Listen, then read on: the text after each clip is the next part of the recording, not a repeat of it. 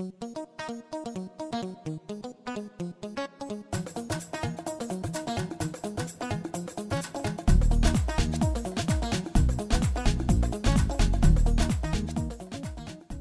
everyone, and welcome to the next edition to the iFloat radio podcast. This is David, and I'm here with Denise Johnson, who is an avid iFloater and also an iFloat volunteer, and she's going to be talking about a number of different things today. Denise, thank you for being on the iFloat radio podcast. Oh, thank you for having me. Before we get started, I want to give a shout out to one of our sponsors, which is flotationlocations.com. Flotationlocations.com is the leading resource for where you can find the different flotation locations throughout the country and also throughout the world. And they have a number of different resources, so definitely visit flotationlocations.com to learn more about floating and learn more about where you can float. They're great people, and we're really thankful to have them as a support. So again, check out flotationlocations.com. So Denise, let's get started. How did you first hear about iFloat? When did you first come to iFloat? Well, believe it or not, a woman named Jody Eisman, who I'd done some acupuncture with, invited me to a holistic happy hour that you have here every couple of months. And I think for probably close to a year, I was coming to the holistic happy hours and here at iFloat. And I always wanted to float, and it just the volunteer program that you set up really helped me to be able to start floating. And I started floating back in November of 2013. It's been about 4 months, and it's been amazing. The Holistic Happy Hour is a really great event, and I like it because it does create this access point for people to come to iFloat and just get a sense of what iFloat is about, and also to allow other wellness practitioners to create that bridge for the people that they know so that they can come.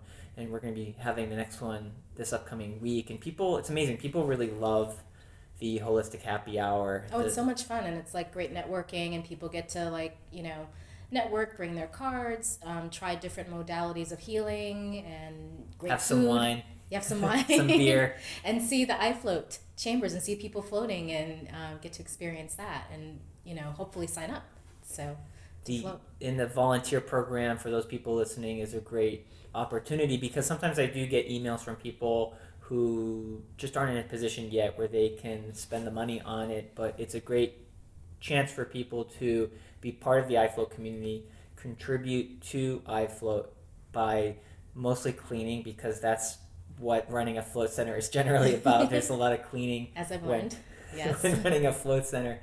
But it's a great opportunity to be part of the community and to give something to iFloat, and in return get the float sessions. Yes. And with that being said, what has it been like? What has the different float experiences been like for you? Well, every experience is different, but it's definitely since November, I've always been kind of like, I'm in a high stress kind of profession and things that I've been doing and juggling. So I'm an actress, I'm a singer, a songwriter. So there's a lot of different pressures and a lot of different things, and doing, different jobs and things like that. But I feel a profound sense of calm since I've started floating, less stressed, and just more, less reactive, and just kind of more focused. It's different every time, but I just feel that's like the central theme for me that's been happening since I've been floating, as I've been accumulating float time.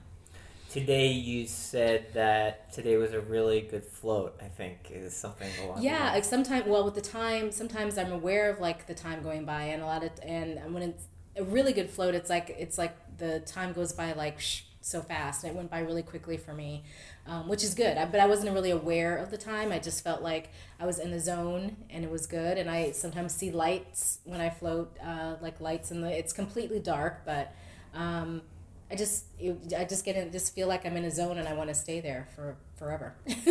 You did talk earlier about this light show that you often experience when you're floating. Talk a little bit about that. I'm curious. It takes usually about a half an hour for me to quiet my mind a bit. And then after a while, I just kind of, whether my eyes are open or closed, I start seeing like pieces of light, like different colored lights, like white light, blue light, different colors. And it's just like, wow, You know, it just kind of, it's kind of amazing to me because you're in complete darkness and you don't expect to see that. So, It is interesting when people have that experience, and people sometimes see lights and sometimes they see faces and images that seem very real. yeah. One of the things that I often talk to people about is the idea of projection, which I may have spoken about before in podcasts. In the program theory class that's currently happening at iFloat, where we're discussing the theory of John Lilly's metaprogramming concepts, which come out of his book, Programming and Metaprogramming in the Human Biocomputer. He talks about how people will project things out into reality. And one of the things that John Lilly used to do, that I was writing about recently, is he would, in a course or class that he was teaching, he would play this repeating word, which is called cogitate, and he would put it on for about 20 minutes, and it was a repetition of the word cogitate, cogitate, cogitate, cogitate. And after about 5 minutes or 10 minutes, what starts to happen in a very strong way is everybody starts to hear different words. They impose or create different words out into the external reality, even though the same word is coming at them. Because it's the same word, the mind gets bored and it starts to invent. It starts to project words. And I think in a group of about 200 people, after they listened to the repetition of cogitate for about 20 minutes, there were something on the order of somewhere between 2,000 to 5,000 different words that they'd heard, some of which were completely made up.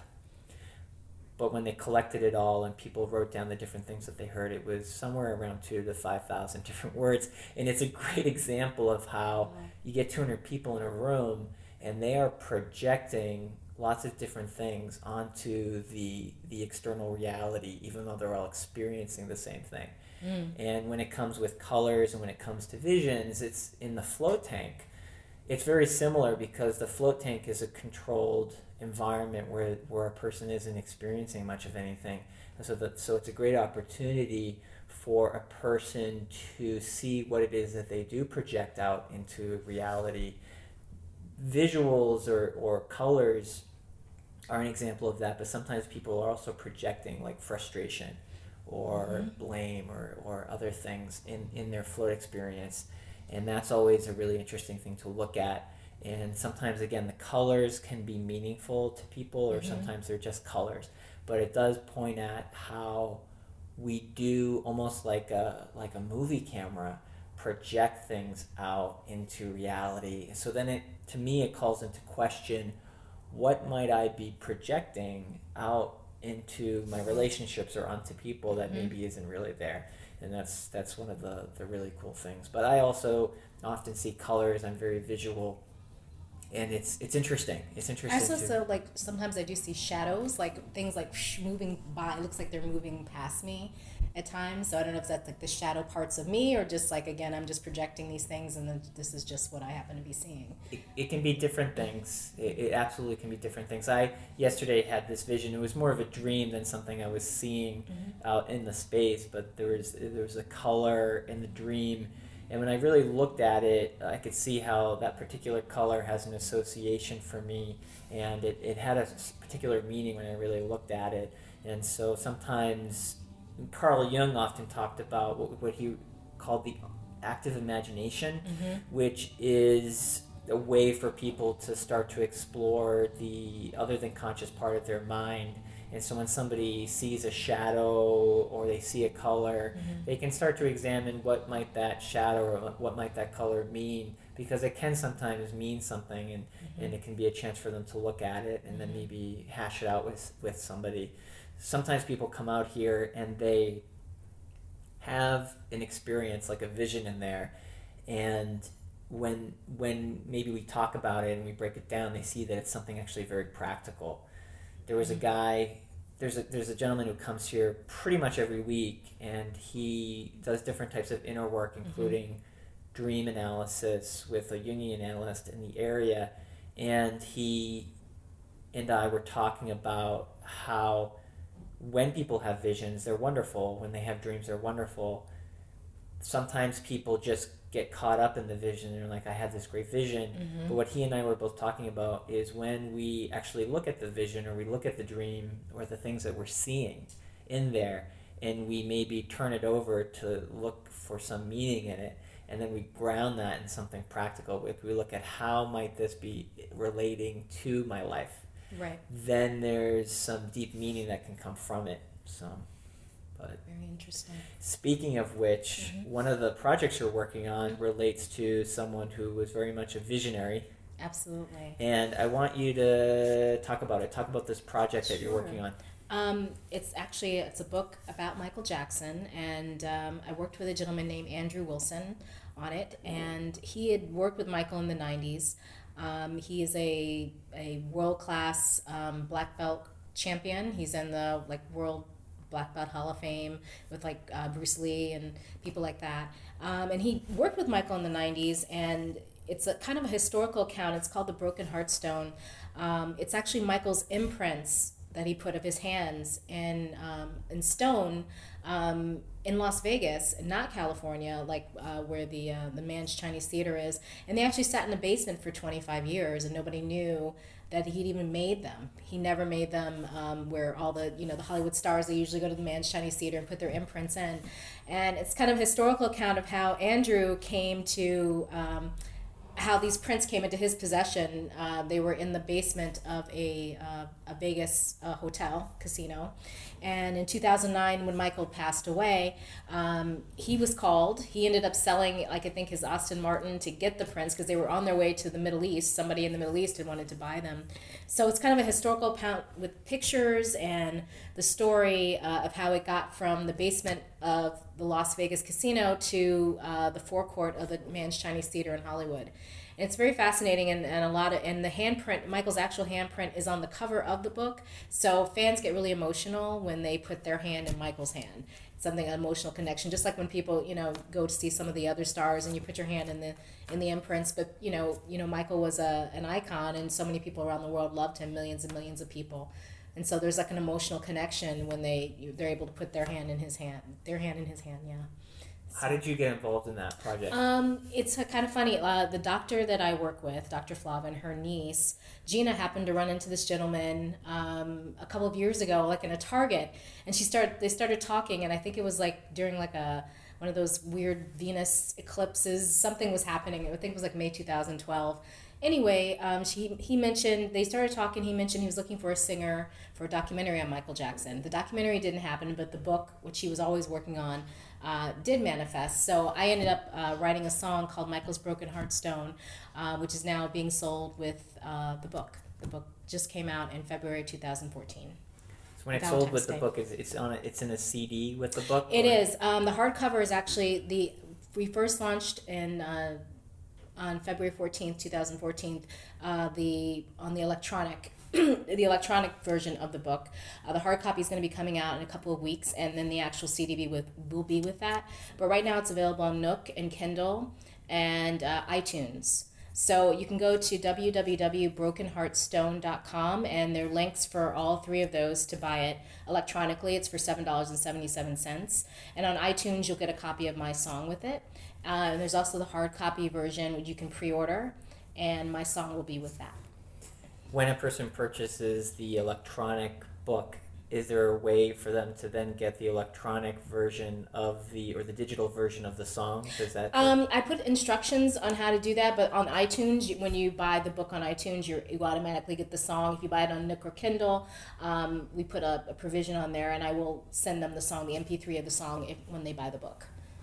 So, because unfortunately, Nook and Kindle can't hold the electronic version of the song, but we were going to send it separately. I heard the song because you sent it to me, and it's really good. Oh, thank you. And I sent it to a friend of mine. I know we were talking a few weeks ago when you mentioned the book, because when I used to live in Los Angeles, I had a friend who I mentioned, Chuck Wild, who used to work with Michael Jackson back in the day. I remember, and he's a really great guy, and I remember he used to talk about his experiences working with him and how much he enjoyed it, and I had forwarded it to him, and he really liked the song. I so appreciate that, and that was it's 6 degrees of separation. It was amazing. I appreciated the feedback from him on that. And it's sort of a tribute. I mean, growing up as a kid, I always had a Michael Jackson poster. I think I told you. I always loved Michael. I wasn't like a, overzealous fan, but I always was a fan of his music and, his brothers and the Jackson, all that stuff. But like Thriller really made an impact in my life. That album, and it really changed so much in music and changed, it just kind of changed the whole landscape of music and how people related to each other. Because, he was such a force for good. In terms of bringing people together and helping people and spreading love. So how did Thriller affect you? How do you see it having affected you? That was like probably the first album that was just like every track. I loved every song on it. It's just like, all the kids were doing the dances and, you just kind of, and the visual that Michael brought, the music video, he really brought that to another art form. He really changed the whole landscape of what a music video was, and that whole long form of the Thriller album, the long form video. I remember watching it because I believe John Landis had directed it, and they put the video out and they showed all the behind the scenes and they showed like the 15-20 minute video, and it was just groundbreaking, and we never seen anything like it. So it just really, it was like made me want to like be, I've been singing since I was little, but like Michael definitely inspired me to want to be more of an artist. I think I've probably seen the Thriller video 100 times or something. I remember when it first came out, and we used to always watch MTV. That was the thing to do. Yep. And that was an amazing video. It really was. It was phenomenal. Yeah. And the creativity that went into it.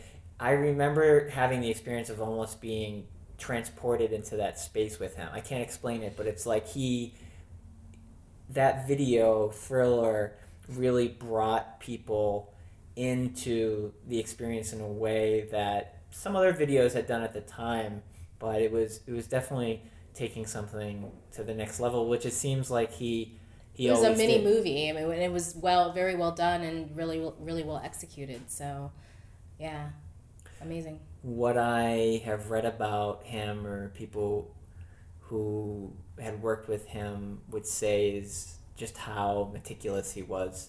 Yeah. And also very quiet at the same time, like very humble. Yes, yeah, but perfectionist, but also I think treated people around him well, and people loved him and wanted to work with him. I had the privilege of meeting his keyboard player from like the 70s when the Jackson 5 were on tour, Joel Scott, and he's now the musical director. He was the musical director of a Broadway show that was on Broadway, and I happened to meet him that way. But he was just always raving about Michael and what a wonderful person he was, and working for him. So, talk about your experience a little bit with being a performer yourself. What has that been like? Wow, that's been a journey. I mean, singing has always been part of my life since I was little. My parents said I started singing was maybe like 2 or 3. And I have always just loved music and singing and acting, and it's been a journey. I think I've done plenty of plays and talent shows and showcases, and had the privilege of doing some film and television work, and so I'm still building as an actor and still building as a musician, but I have enough experience. I've put in my dues. So I'm just kind of working on that breakthrough, but just kind of enjoying the journey along the way. I was involved in theater a little bit, and music when I was younger. It was a big hobby, I guess, of mine, mostly in high school, a little bit in college. And it always impressed me when I saw people focusing on theater and music, because it's not an easy road. It isn't. I think it's a calling. I think, it just, you have to really love it. And, there's very few people that have the overnight success. It's kind of like you have to just be in it for the long haul and just, go with the experience. But no, it's definitely not easy. But if you love it and it's a passion, it's like you just can't really leave it alone either. What kind of other work are you doing right now in that field? Well, I'm continuing to go into the studio. I sing with the Motown band currently. I'm auditioning in New York whenever I can for musical theater stuff, film and television stuff, just continuing to explore. And I also have a one-woman show that I'm doing about Phyllis Wheatley. Usually I do that around Black History Month. She was the Black Poetess of Boston. I don't know if you ever heard of Phyllis in Boston, but she was like the first African American to have a book published, which actually was published in England and around 1776. So she was kind of like the first African American to have that happen, and kind of opened the door for all of African American literature in the Americas. So it's kind of like an educational, like 45-minute one-woman show that I do. I'm getting ready to do a showcase for that for young audiences of Connecticut, which goes into the schools. I'll be doing that next week. So just keeping a lot of different balls in the air, but really hoping the song Michael's Broken Heart Stone, which is really a tribute to him, and you know, the love he had for people and the love we had for him. Hopefully that'll start getting some airplay, and people will start to hear about it. That's a beautiful song. Thank you. Going back to your own life, and you mentioned before how sometimes you see shadows in the float tank, which can sometimes be an indication of like shadows within oneself. And the way I look at that concept of a shadow as an abstraction in discussing oneself, oftentimes that can be a part of ourself that we're not paying attention to. It can also be a part of ourself that we're not expressing. And I look at myself all the time in terms of where is it that I'm getting in my way, or what is it that's in me that's trying to express through. And since you brought it up, I'm just curious whether it's through the floating or whatever, but given where you are now, like just as a reflection, what do you think that is in you that's still you're working on letting out more, or in terms of taking the next step forward? Well, I think just like fears in general, and like being an actor and a singer, and maybe scared to take some risks that I could have taken that I haven't taken yet. That's kind of, maybe I've impeded my own progress by procrastination and fear and different things. And I really think that's what it is. Because I mean, I've been privileged to do a lot of professional work, but I feel like I could be in a different level if I kind of like, okay, Denise, let's work with some of these parts of yourself that you may be neglecting, and work with these fears that you have of failure, or fears of, you know, just, I don't know, just fears in general of not being good enough, or all these things, you know, that kind of like plague you as an artist sometimes. So that's kind of what I think it is. And you know, it's so funny, I dreamed the other night, like, I don't know what this means in shamanic dream work, but you were in my dream, and it's like you're helping me kill these bats. And I think I looked up bats, and bats mean demons or something like that in dream work. Well, I looked up the dream dictionary online now. You know, I don't know what that means, but I was just like, oh, David's going to help me kill these bats. Okay, so maybe that's what I'm working out these, you know, fears in myself. So I meant to tell you that, but it was one of those dreams, because I don't always remember all my dreams, but that one I remembered. I was like, huh. What do bats mean to you, just in terms of your own if someone were to say, what do you think about bats, or do you like bats or not like bats? Like, what do they mean to you as an individual? Well, I don't like them. And then at night when you hear them, you know, floating around, sometimes you hear them out there, it's just like, ew, disgusting, gross. You know, that's like the first. But bats are actually really, you know, cool. I know they are, but it's just like, I just don't think I want to be stuck in a cave with one, or in a room with one. So I think they are just some they kind of represent some dark places that need to be looked at. What do you associate with me?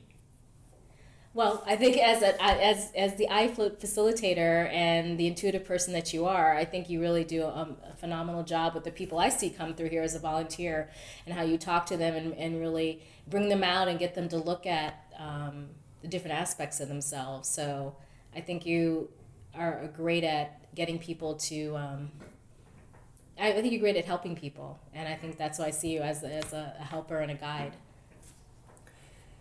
If you look at a dream in terms of the me and the dream being a part of you, and you look at the bats being an aspect of yourself, it could be that there's some part of you that's coming forth, and what comes to my mind in terms of bats is they have this amazing ability to find locations I remember when I think I was studying animal behavior or something, I was reading about how bats have this amazing ability when there's a cave of hundreds and hundreds of bats and the mother goes off and goes to get food.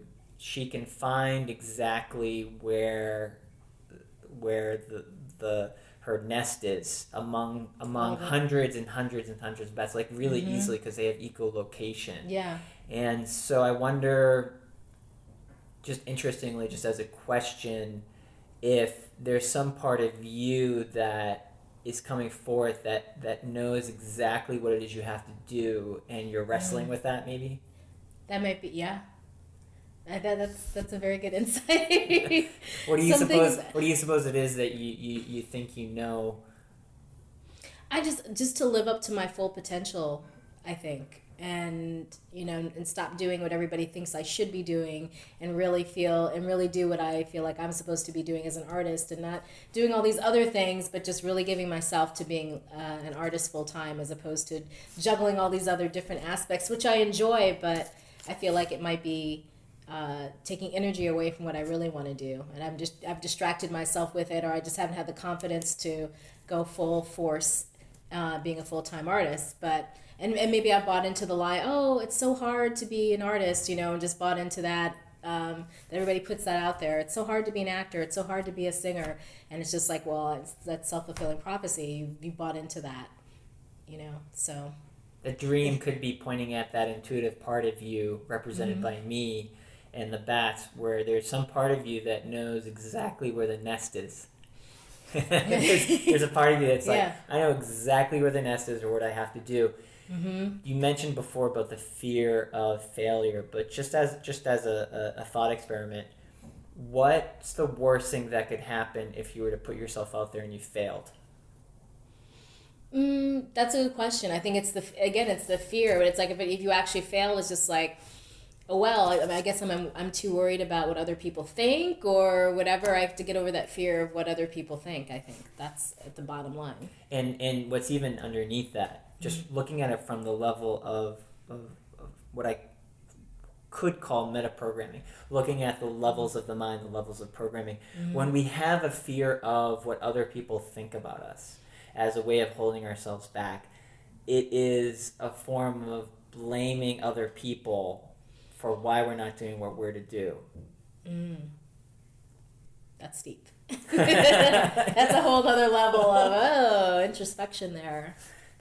It's kind of, again, if you look at the bat metaphor of a cave filled with hundreds of bats, the mother bat doesn't care about what the other bats are doing. She uses echolocation to zero in on the nest. It doesn't matter what the other bats are doing. That bat's going to get home to the nest and do what she has to do. Blame is a huge problem for a lot of people because we will often evade something and blame other people for not doing what we have to do. And that's why, or it's one of the reasons why floating is so powerful, because when we're floating, there can be no blame, because everything we're experiencing in there is just us. And that's, I think, why sometimes it can be challenging for people, and where it has been challenging for me, especially when I first started floating, because everything would just come to the surface, and that those places where I wasn't paying attention to would come forth, and I would either have to resolve them or not float in a way, because when we really slow down, everything comes forth. Even through meditation, that can happen. Every time we slow down, those things can come forth. But that's just something to think about, because I often will ask people that question, even ask myself, what's the worst thing that could happen if we put ourselves out there? It's often not as big as we might think it is. We sometimes can create these large constructs in our mind that don't actually have any basis in reality. And that's one of the beauties of communicating with another person, because in our own mind we can have this consistent pattern of thinking that might not be working as well as we think. And when we just kind of toss it out there to another person, we can see sometimes like, wait, that doesn't make any sense. And then that is what John Lilly talked about in terms of like checking to see if our internal reality is matching external reality. And going back to Michael Jackson, and I didn't know him, but it seemed like he had some struggles with that as well, where he was incredibly successful, and most of what goes on in our minds works really well, but it's those parts that don't work as well that can sometimes get in our way, and we are all challenged to do that work and always be slowing down and looking at ourselves so that we are as in tune with external reality as possible, and in harmony with that place. So it's great that you are coming here and slowing down and using this tool and other tools to enhance yourself as an artist and as a person, because the two are interconnected. I don't know how you see it, but in terms of like expressing yourself as an artist and expressing yourself as a person, they seem pretty interconnected.